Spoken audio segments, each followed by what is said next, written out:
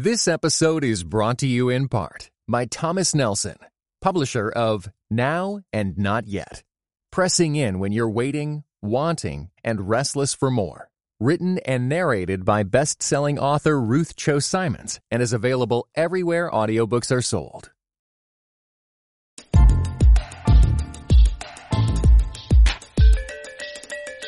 Today, we interview a Christian sociologist who says digital natives aren't as native as we think. Is there any hope for the rest of us? She says yes. It's Device and Virtue.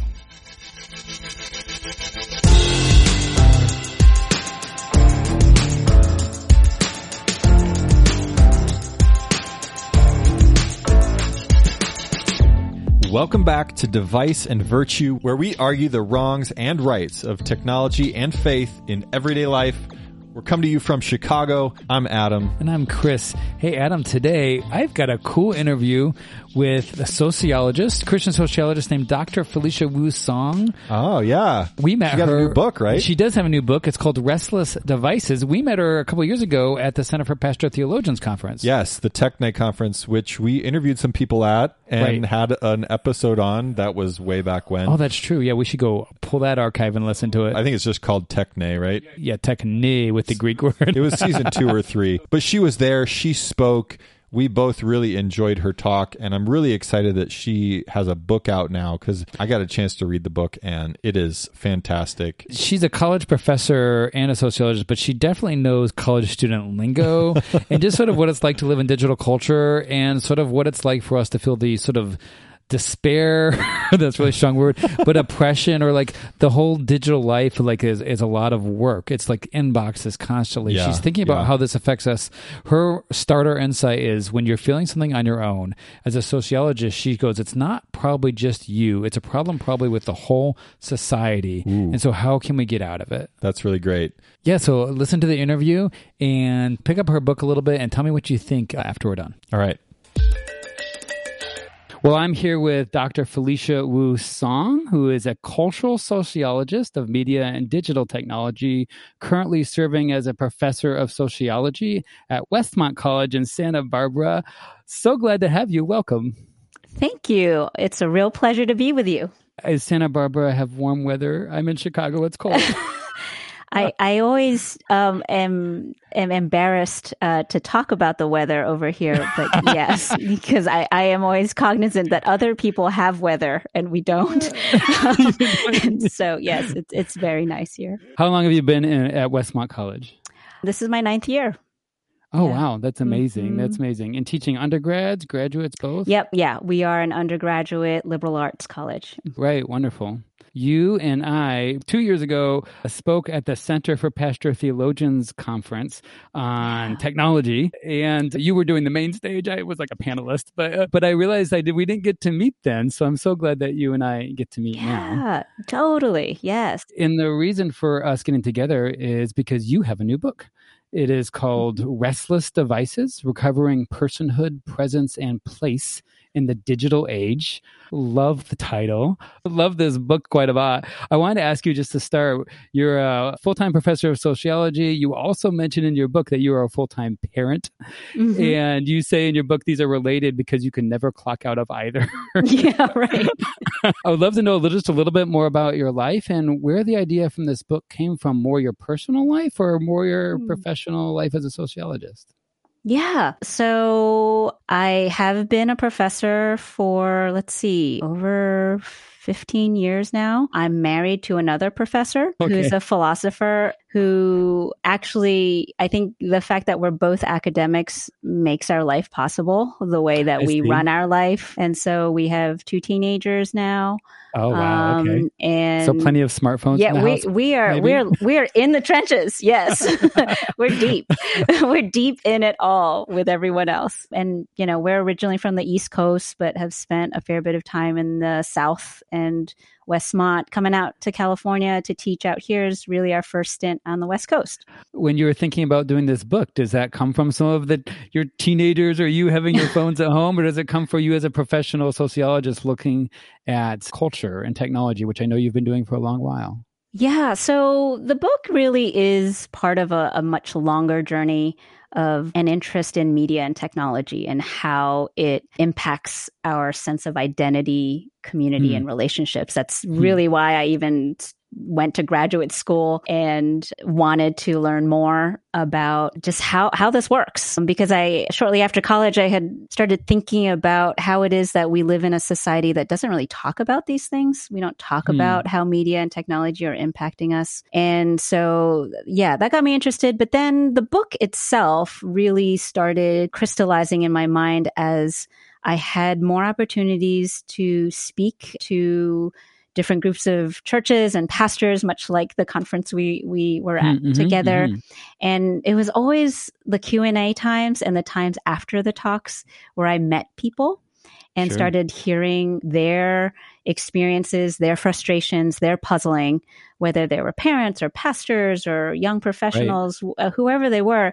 It was strikingly similar. People were in some general sense of despair, over just kind of being overwhelmed and being like, I don't know what to do. And big questions about, where is this all leading us? And so as a sociologist, it just felt like, well, I think sociology is a discipline that can offer some handholds for giving people some tools for thinking about, okay, what's actually going on?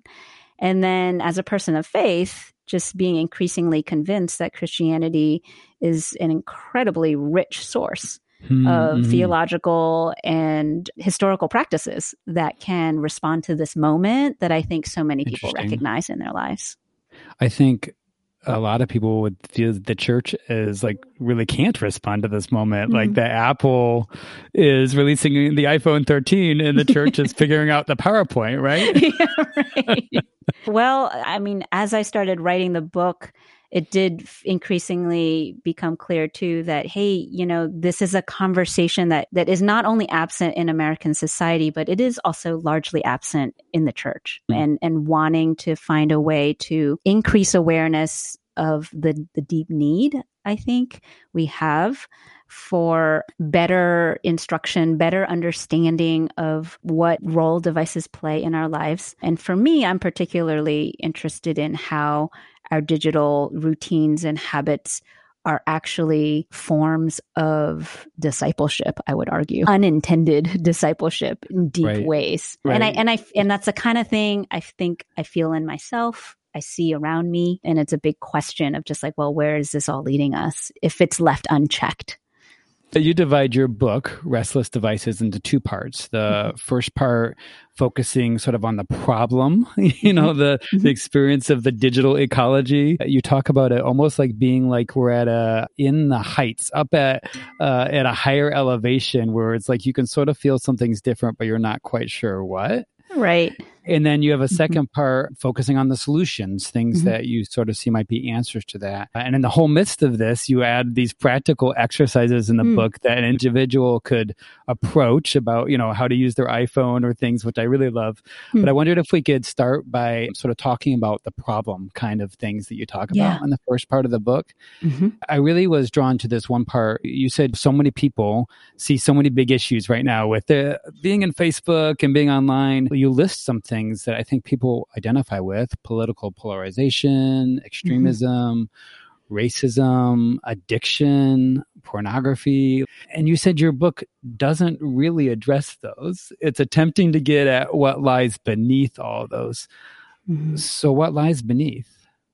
The book really tries to get at the underlying logic that functions at the base of the media platforms and networks that we're on, and the ways in which the digital services and media platforms are designed, how they call us to participate in them, right? And the way that they are structured to guide the kinds of interactions or guide the ways that we interact with information. That's the part that I'm interested in, less in the actual content of what's being said or viewed or consumed, and more what is happening to us when we are consistently drawn in to participate on social media or watch YouTube videos in the ways that these platforms are designed to do.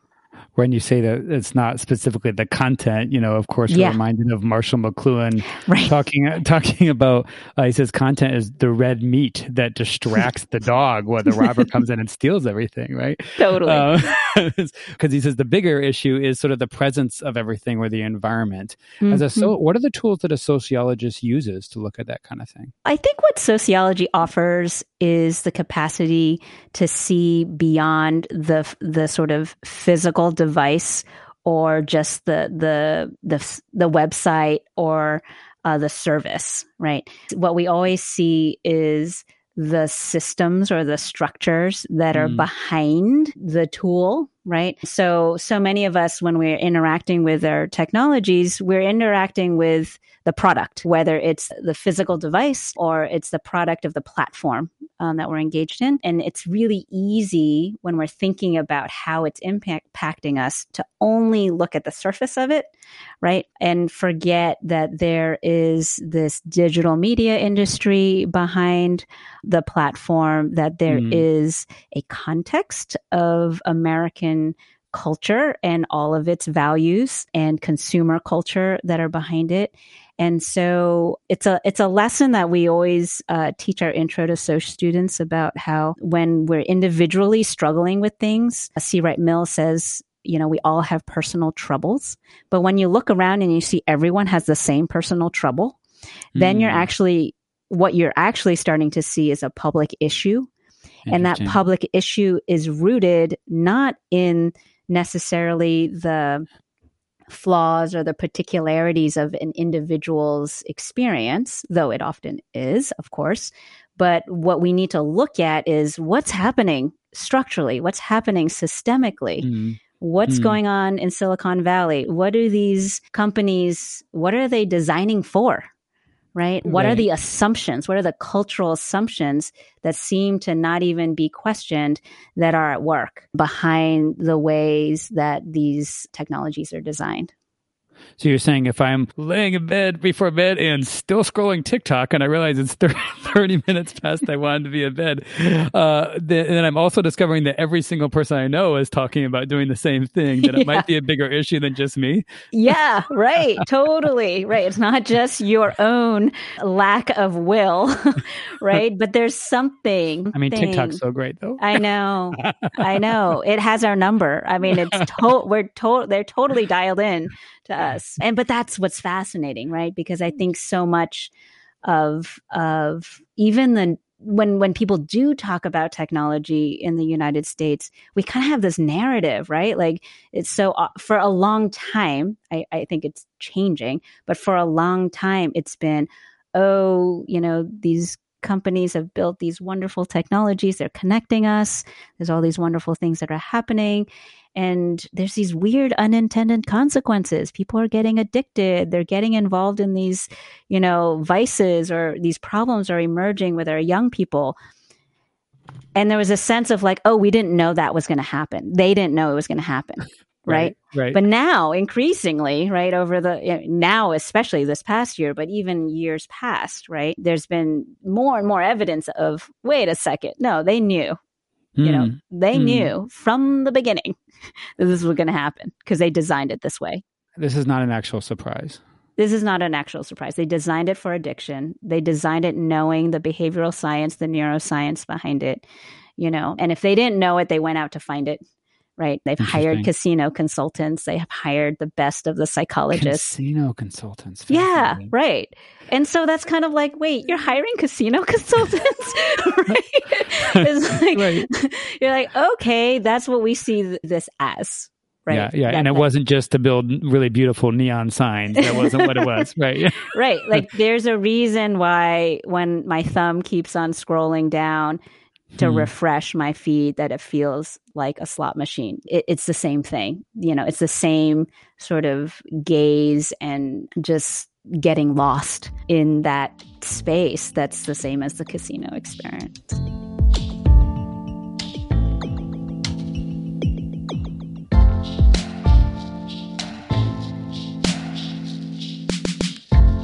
I want to ask you about this term, the terms that people will sometimes use, and I use on the podcast, digital native and digital immigrant, which are terms that have been sourced from different places. But I know of Martin Prensky, who was an educator who wrote those partly originally.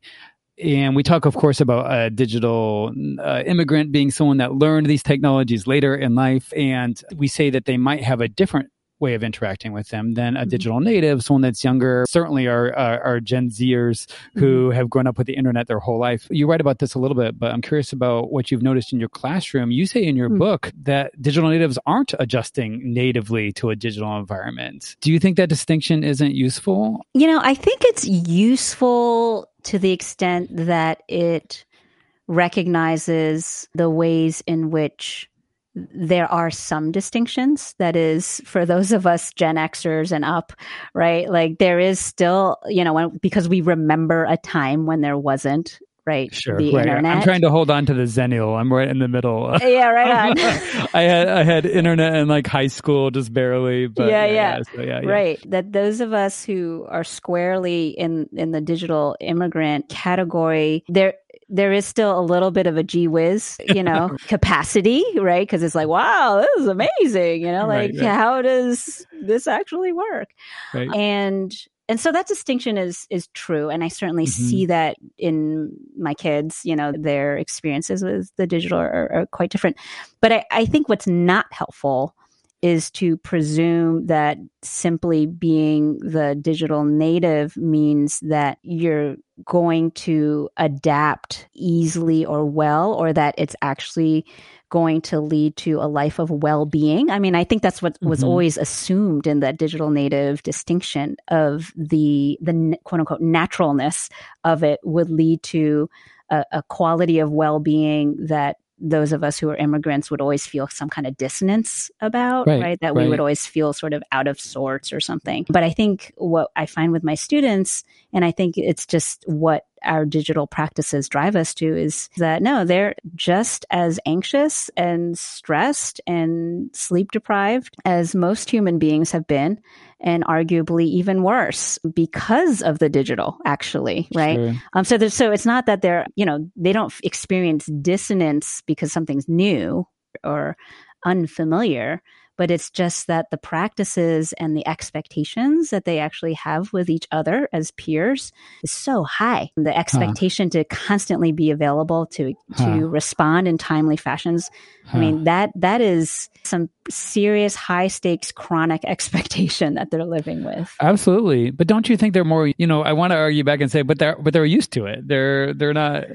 We're up in a world where we go to work and work just stops at 9 to 5, and then you go home and you forget about everything. That they're sort of, it's normal.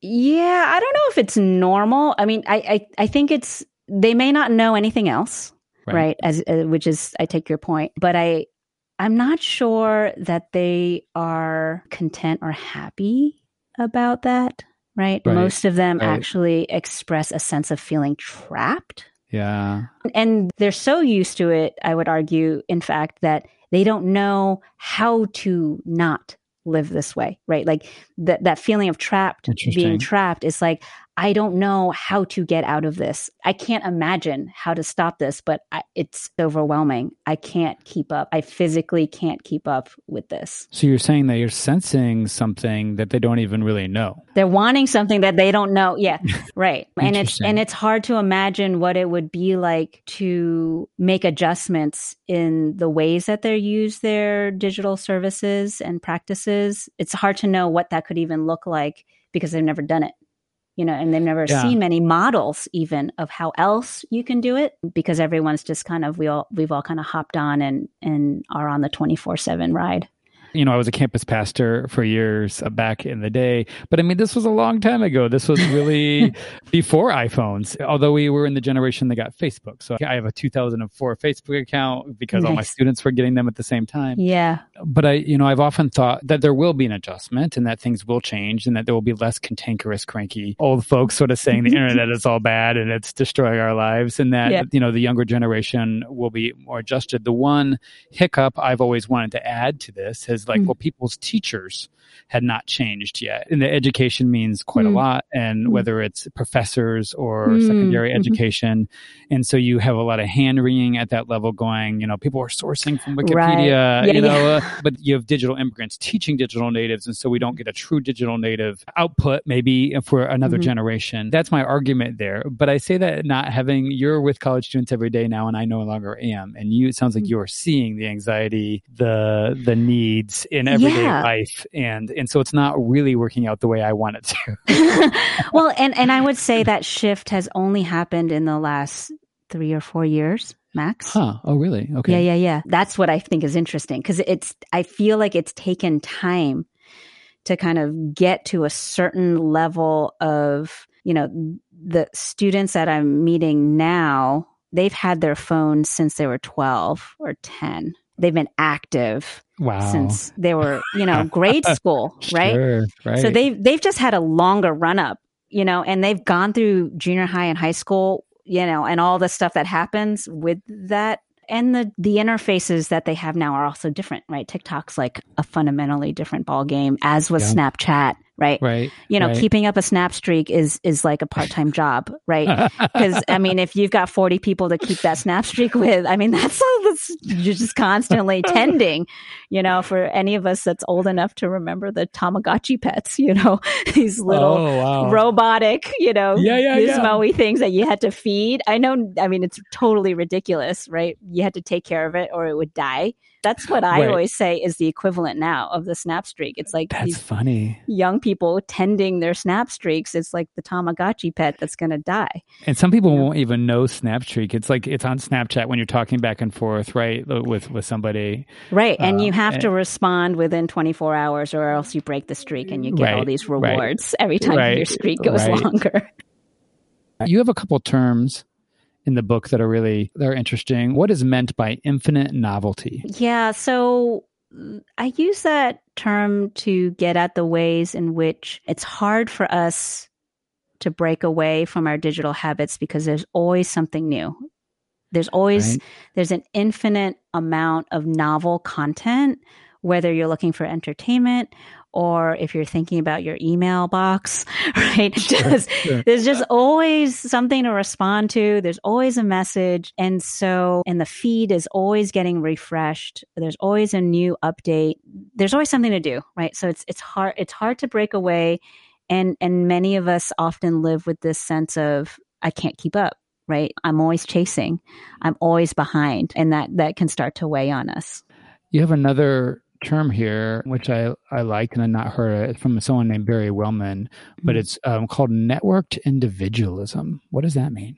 So networked individualism gets at the way in which our contemporary digital platforms, they're structured in a way that centers the individual quite explicitly. For example, when we are on social media, whether it's Facebook or Instagram, right? Our experience of being in that space is that we are the center, the individual is at the center, and then we have these articulated social contacts and networks that fan out from us. And we're in the cockpit, right? We're driving the plane. And so what networked individualism gets at is the way in which individualism is something that a lot of people say characterizes American society, right? There's tons of things that have been written about lots of different kinds of individualism. But I think what's helpful about Wellman's point is that those norms, those expectations of how to understand how one is located in society actually gets designed into our technologies so that it's always reinforcing it, right? We're always constantly having that individualism reinforced. Like, I'm at the center of my community. And when I think community, I don't think of a collective. I think of I'm at the center, and then it fans out to these different orbits and patches of networks. That's how we think about community now. Are we building American individualism into these platforms, essentially, in that sense? In really deep ways, yeah, for sure. And I mean, and Wellman, I mean, what's helpful is to realize Barry Wellman actually started as a sociologist of cities and communities. So he was someone who studied bricks and mortar cities and communities. Oh, I see. Okay. And then he like shifted to doing online work. So I think what he's interested in is the way in which our imaginations about the collective experience of cities and communities has been transforming as we have moved into the digital. Years ago, I was doing talks on Facebook and theology. I used to be a big critiquer of sermons because they would say, everything's about you and you control. This was a typical sermon critique line. You put up your profile photo and it's very vain. Mark Zuckerberg at that time was talking about the social graph quite a lot and how we're going to mirror real life relationships, which is very different than the anonymous sort of chat board sort of world of the 90s or something. Totally. And we're using our real names. I'm clicking who my mom is and my dad is on Facebook. I have real friends. And I was saying pastors are getting it wrong. They're not looking ahead. But the friendship network, the relational web, it's going to be mirrored here. And it's not false. It's actually true. You know, it's part of being true. And you don't actually have as much control, or you have maybe about the same amount of control as you do when we present ourselves to our family or these sorts of things. But what I'm hearing in this setup is that we come back around to a sense where it's individualistic again. The old world where Zuckerberg, and I was a fan early on, no one kill me. When he talked about that, I was like, yeah, this is a good idea. This is more human because it's real relationships and it's real names. And now I wonder, maybe it is all an illusion of network with individualism in there as well. Do you see where I'm coming from? Where I thought that the real relational networks were really going to be modeled in Facebook? Well, I mean, I would say that the brilliance of Facebook and other social media platforms is that it has mapped onto our real relationships. That's the brilliance, because now we can't get out. Because now it's completely enmeshed, and to pull out is like tearing of skin, right? I mean, it's like what it means to be a good friend, what it means to be a good parent, what it means to be a good employee, so often means being on these platforms now. Right. It's one and the same, right? You said, I think in the book, that you shut down or deleted your Facebook for a while. And then, of course, you found out, like most people do, like friends had wanted you to see their vacation photos, or there might be other important things that we actually find we're missing. Yes. Real costs involved, right? When we step away. And so I think from the industry side, it was the brilliant move, right? Because now we can't leave without significant costs. But back to your story about the pastors who talked about the control that we have, I don't think we have increased control.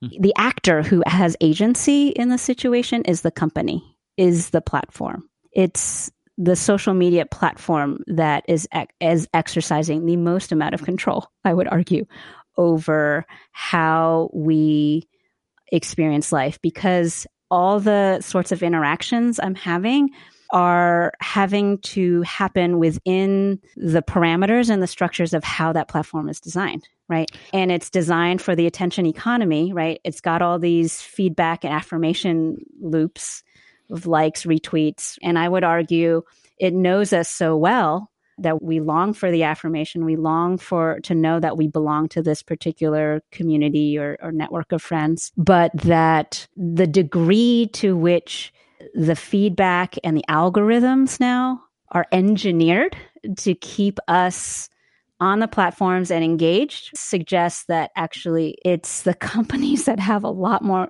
fundamental control than we actually do. I think you're right. I think it's easy to blame. You know, one worry I have about the answer that the companies have all the control, and we have pictures of Congress grilling, you know, the heads of Twitter and Facebook, and not even understanding sort of the basics of how it works. But you sort of get this picture of them sort of trying to solve the problems by getting the companies to change the things. And I wonder, I don't think we have a lot of agency. I'm not sure the companies have as much agency as we might want because maybe we could solve it through regulation if they have a lot of agency. But it feels like they built roads. Roads create structures. They create directions that things go, but they don't create traffic. You say they're not surprised, but we do have some of them going, we didn't realize where this was going to go. Yeah. This got bigger than us in some ways. And I'm partial to some of that explanation in terms of I'm a little bit of a soft determinist with technology, meaning that big technologies that have affected cultures, back from the printing press and the telegraph and then Facebook have these outsized impacts that not any one person controls, and that they're a good explainer of why certain other seemingly unrelated historical things happen. Yeah, no, I see what you're saying. And I think maybe some of my upset is feeling like if they didn't know it was going to happen, they were incredibly naive. Incredibly naive about history. Like if you knew your history, you'd know how things might go. Incredibly naive about human nature. Like, oh, people are just going to use this for good. Arab Spring, like incredible, amazing uses of social, the early 2000s, everybody was like, oh my gosh, like social media is going to bring about democracy everywhere. Right. Yeah. But even then there were already people seeing how that same technology was already being used to act back on the activists, right? Like that the authoritarian governments already then, even though that storyline was consistently buried, like buried. So right away we were seeing because we didn't want to know. Yeah. We didn't want to know. We didn't want to think about what human nature is and how diverse uses of these digital practices could be. Maybe some of it is that just by disposition, I'm a very cautious person. So I'm the kind of person that thinks about like the 20 million possible scenarios that can happen, right? That where things can go wrong. And I want to make sure that like that doesn't happen. And there's a downside to that. I understand. I make very slow decisions. Sure. I guess this is a good argument for sort of the two cultures liberal arts approach, which is like, hey, let's get philosophers and historians and sociologists in the room with the engineers, like everyone has incredible amount of skills and perspectives to bring to this. But let's bring them in conversation, right? Up in the beginning, right? In the early stages, especially with the internet, before the money starts flowing in, because once the money starts coming in, it starts to drive the conversation. Well, that's the catch-22, right? Because the money has to appear before we develop user as well. And so, I'm realizing I need to ask you about how we solve all this.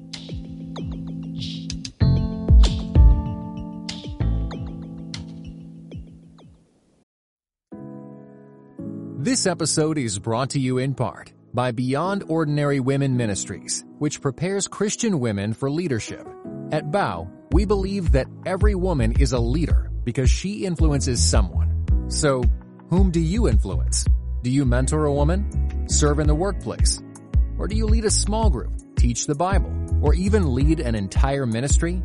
No matter who or how many you influence, our free online resources will help equip you. Our videos, podcast episodes, and articles from experienced women leaders will encourage you and perfect your leadership skills. They offer wisdom for dealing with ministry pitfalls, current biblical issues, health for your own soul, and insights for shepherding others well. In addition, BOW offers Bible studies designed to connect women of multiple generations. They provide a challenge to both women new to the Bible and those wanting to dig deeper. Be our guest and browse all of our free resources and low-cost Bible studies at beyondordinarywomen.org. This episode is brought to you by Shopify. Forget the frustration of picking commerce platforms when you switch your business to Shopify, the global commerce platform that supercharges your selling wherever you sell. With Shopify, you'll harness the same intuitive features, trusted apps, and powerful analytics used by the world's leading brands. Sign up today for your $1 per month trial period at shopify.com/tech, all lowercase. That's shopify.com/tech. In part 2 of the book, and folks are going to have to go check out Restless Devices, but you have a series of exercises you call the Freedom Project to help us get free of the tyranny of the digital, as you call it. You see the problem as societal, although you're helping individuals with these sort of exercises. Can individuals really climb out of a societal structure? And what are some of your solutions to this? Well, I don't think that we can climb out of a societal structure because it's our society. Maybe that's the wrong way to say it, but yeah. But I think we can find ways to resist certain aspects of it, especially if we find that it's having a negative or impoverishing effect on us. And I think we can take certain steps to not simply be kind of pushed around by the default modes of the technologies and the kinds of practices that often go with them. And so I think small adjustments in our life can start to make substantial differences. You have a term you use called counter liturgies. Mm-hmm. Liturgy, of course, from the church. What do you mean by counter liturgies, and what's an example? Yeah, so I'm borrowing that from Jamie Smith's work from Desiring the Kingdom and You Are What You Love. And he argues that Christians should not only think about removing what he calls the secular liturgies, the liturgies that train us in the wrong direction, but to be active in filling our lives with counter liturgies, liturgies that actually push back against very often the cultural assumptions or practices that we might just find ourselves doing without much reflection. And so I think counter liturgies, I like to think concretely in terms of how we can create space, like physical spaces in which we are freed from the sorts of demands and pressures of the digital, and also times, right? So sacred times and sacred spaces. Box out, you might say, right? Kind of box out like, hey, in this space, because we're having a meal together, or I am sleeping, or I am going to rest and delight in going on a run or gardening or whatever embodied practice I have, right? Sure. That these sorts of attempts to kind of box out spaces and time to undo some of the dynamics that would typically happen when we're just constantly online can make a difference. You know, near the end of your book, you have actually a really fun quote by Greg McKeown that says, "I wonder if my tombstone will read, 'He checked email.'"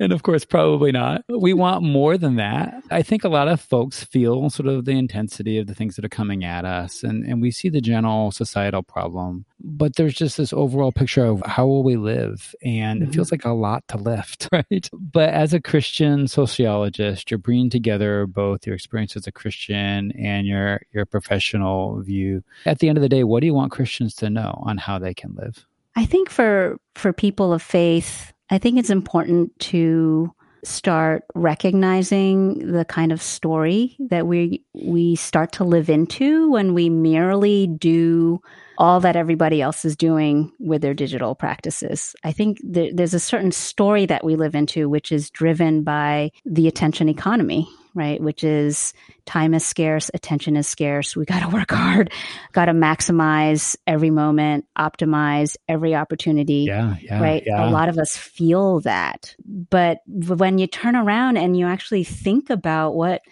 the promise of the Christian faith is, it's actually completely the opposite, right?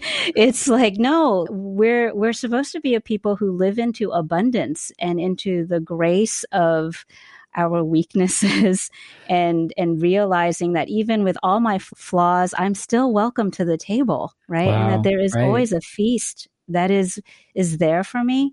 And I think many of us are struggling to know, like, how do I live into that? Right? Like, what does that even mean? Like, I can say the words, I can hear a great sermon and be inspired, but how do I actually live into that given the way my everyday life actually feels? Part of what we can be doing is making these adjustments in our digital practices that square out space to reconnect to some of that abundance and reconnect to some of the feasting that is actually all around us if we give ourselves a chance to see it. That is like the people around us, the incredible natural surrounding that some of us might be living within, the smallness of craft work or cooking or making with our hands, embodied in our body, in our physical bodies. All of this stuff is good, and it often falls to the wayside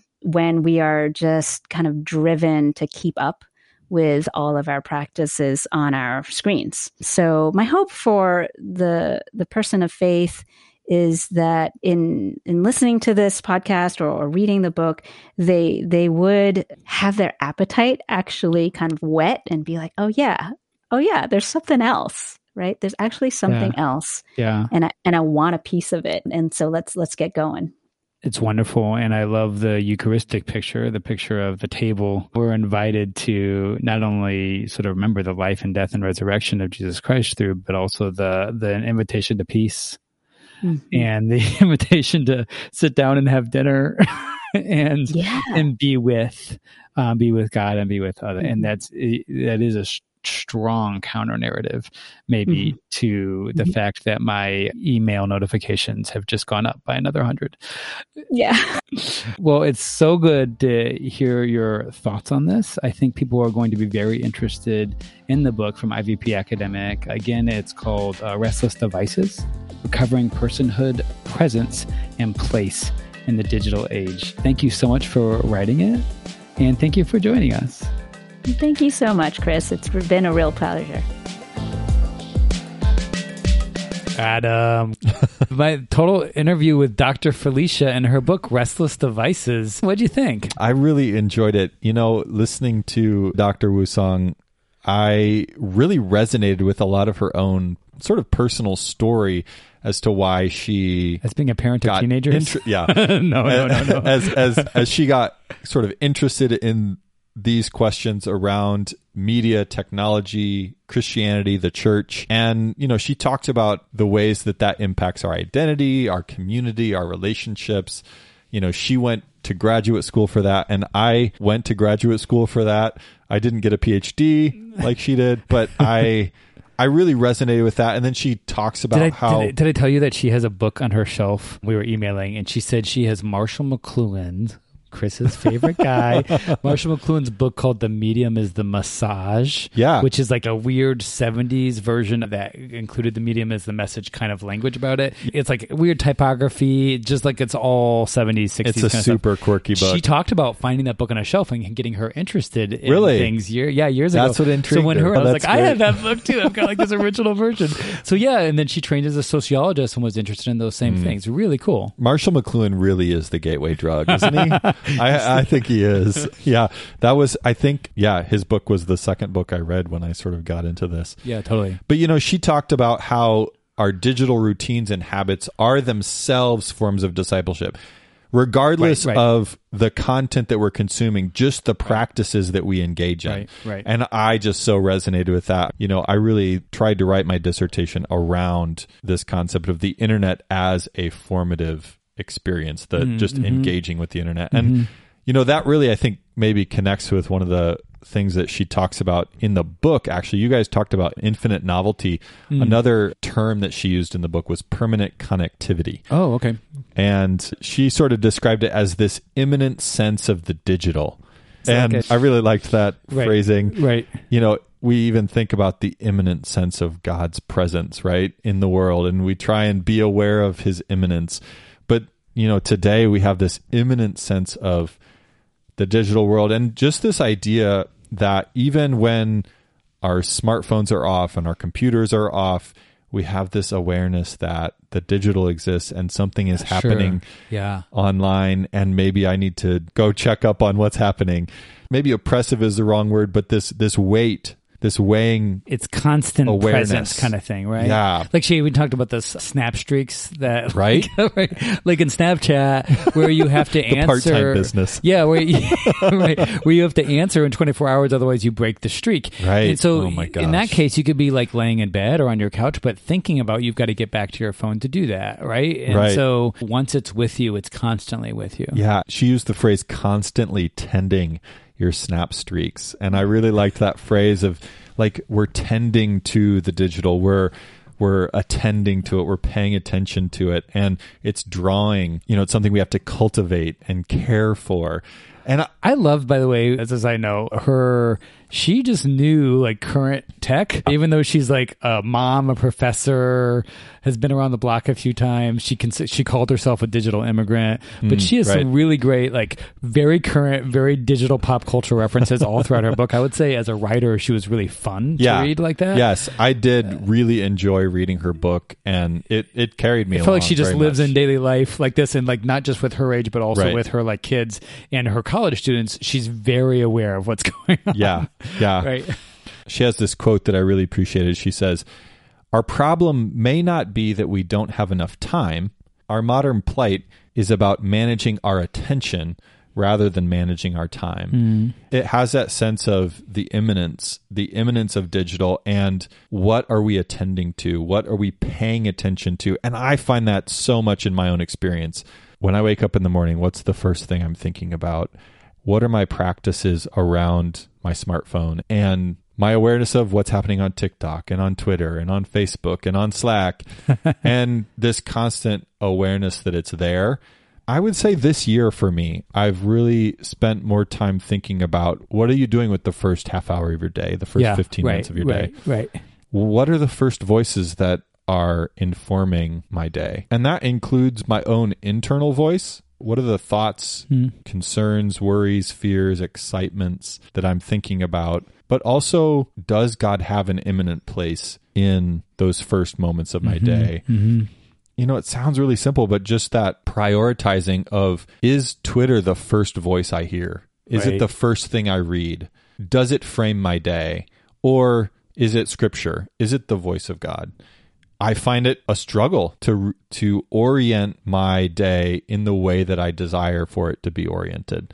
I loved that she connected with similar examples. I think she was quoting Tish Warren, who is great and just actually won a Christianity Today Book Award again, but probably again. But she talked about Tish Warren trying not to do just negative, like don't touch my phone, but also doing a positive, and making her bed every morning was not only her making her bed, but also a reason for her not to grab her phone.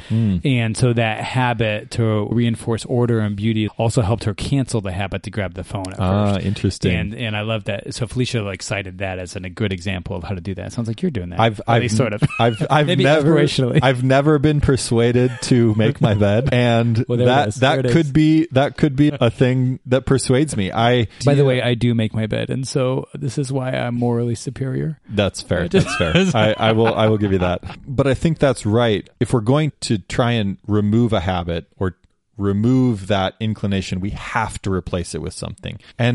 And without that, it's a lost cause. We're just Pavlovian. We're going to reach for the thing that wants our attention. Yeah, we think our will is so strong, and it ain't. It's just not. we have to practice our way into another way of being. It's really good. Yep. Another thing that she said that I really appreciated, she talked about these default modes of technology, how apps are designed, how social media is designed, that everything on Facebook, on Twitter, was a design decision by someone, whether it was intentional or not. Sure. There are these default modes. It's defaulting to notifying you. It's defaulting to pulling your contacts in from your phone. It's defaulting to posting publicly. And I'm going to date myself here. It's like VCRs with their flashing 12 o'clock. That's just the default, right? And most people don't change it because they don't know how, or it's just too much work. All these defaults are things we just kind of let happen to us, and they inform what our practices look like. And I think that's an underappreciated influence on our discipleship, on our habits, on our spiritual formation in our lives. You know me, I'm really intentional about how I manage all those defaults, all those notifications. I turn most of them off. There's lots of things that I try and not just let the default drive my habits and attention. But I liked her subtlety on that because she talks about small adjustments or small practices, making a difference. And so like not just about throw away your phone and never touch it again, which is sometimes absolutely. These books are like that. Yeah, you know, like you're like everything is cranky and it's destroying your life. But she's talking about there are small adjustments that you can make, whether it's a notification setting or a habit. Yeah, making small changes can make big differences. We just often don't take the time to make those small changes. But it also gives me hope that small things like making our bed can make us more aware of God's presence. And it gives me hope that I don't have to do big things in order to grow spiritually. I will say, like you were saying, it's easy to be all or nothing on the smartphone. And I will say, as I read the book, that was a thing that I didn't get a clearer sense on, that often our focus is around how we relate to the smartphone itself as a device. And I've heard you say this, but it's about what are we doing with the device, not just how we relate to the device, but who are we relating to through the device. As I was listening to this interview, it caused me to start thinking about how do I manage the relationships with all of these varieties of people? Because I encounter all sorts of different people through my smartphone. I encounter intimate friends. I encounter my family. I encounter friends, colleagues, acquaintances, strangers. Sure. I encounter all these sorts of people all in the same space. Yeah. All located in my smartphone. Right. And it caused me to start thinking about, okay, if I'm going to have a pattern of life, a pattern of relating through my smartphone to all these different people, what would that look like throughout the day? So it caused me to start thinking about what my day could look like if I used my smartphone to first connect with people who are in my inner circle, and then moving to the next concentric circle, and then a further circle out to those that are strangers or acquaintances. And then to slowly, as the day comes to a close, to bring it back to those inner circles. And to think, could I practice relating through my smartphone in a way that has a bit of a ebb and flow to it, and that I move out into the public space through my smartphone, but then I move back into my inner space as well, and those inner relationships. And what could that look like for me? And that's something I just started thinking about through this interview, and I want to spend more time thinking about. Sounds like you have an app design idea, maybe. Ooh. Yeah. She would probably like that. I think people will like the book a lot. One part we didn't really cover with her, and you didn't talk about, is that she has different steps in every chapter that you can take, and exercises. And really even practical. Even commitments to an ordered digital life, but they're not like, do all this at once. But she's like, just try this one thing this week and see how that works for you. Yeah. So I think people will love that out of the book. Yeah. I found those super practical. There's some diagnostics there that you can just sort of do some reflections. And she has some different options that you can try, which is really cool. Yeah. So you already picked up the book, but of course, the book is Restless Devices: Recovering Personhood, Presence, and Place in the Digital Age, which just came out just right at the very end of 2021. So it's new and people can find it out there. Yeah, good thoughts. We're glad to have Dr. Felicia Wusong on the Vice and Virtue. All right, Chris, it's time for Vice or Virtue.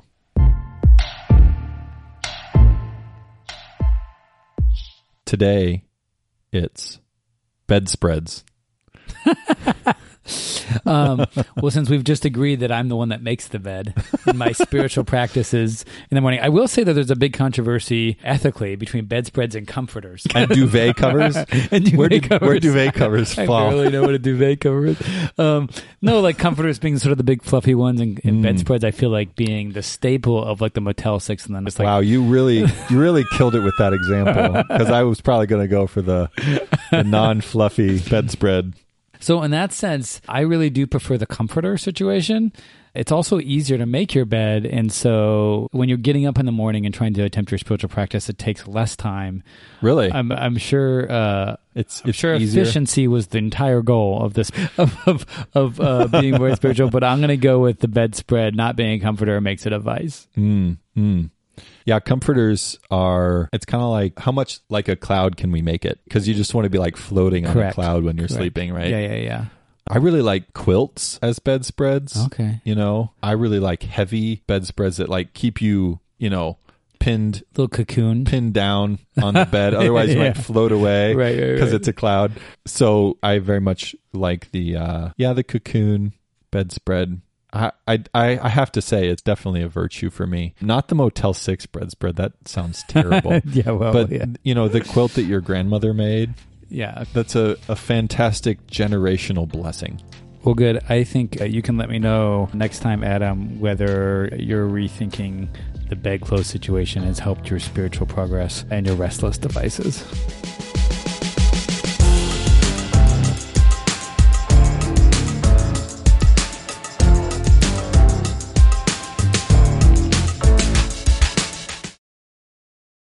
This episode was brought to you in part by the Compelled Podcast, which uses gripping, immersive storytelling to bring Christian testimonies to life. Listen to missionaries, addicts, martyrs, and more who have seen Jesus at work in unbelievable ways. Listen on your podcast app or compelledpodcast.com.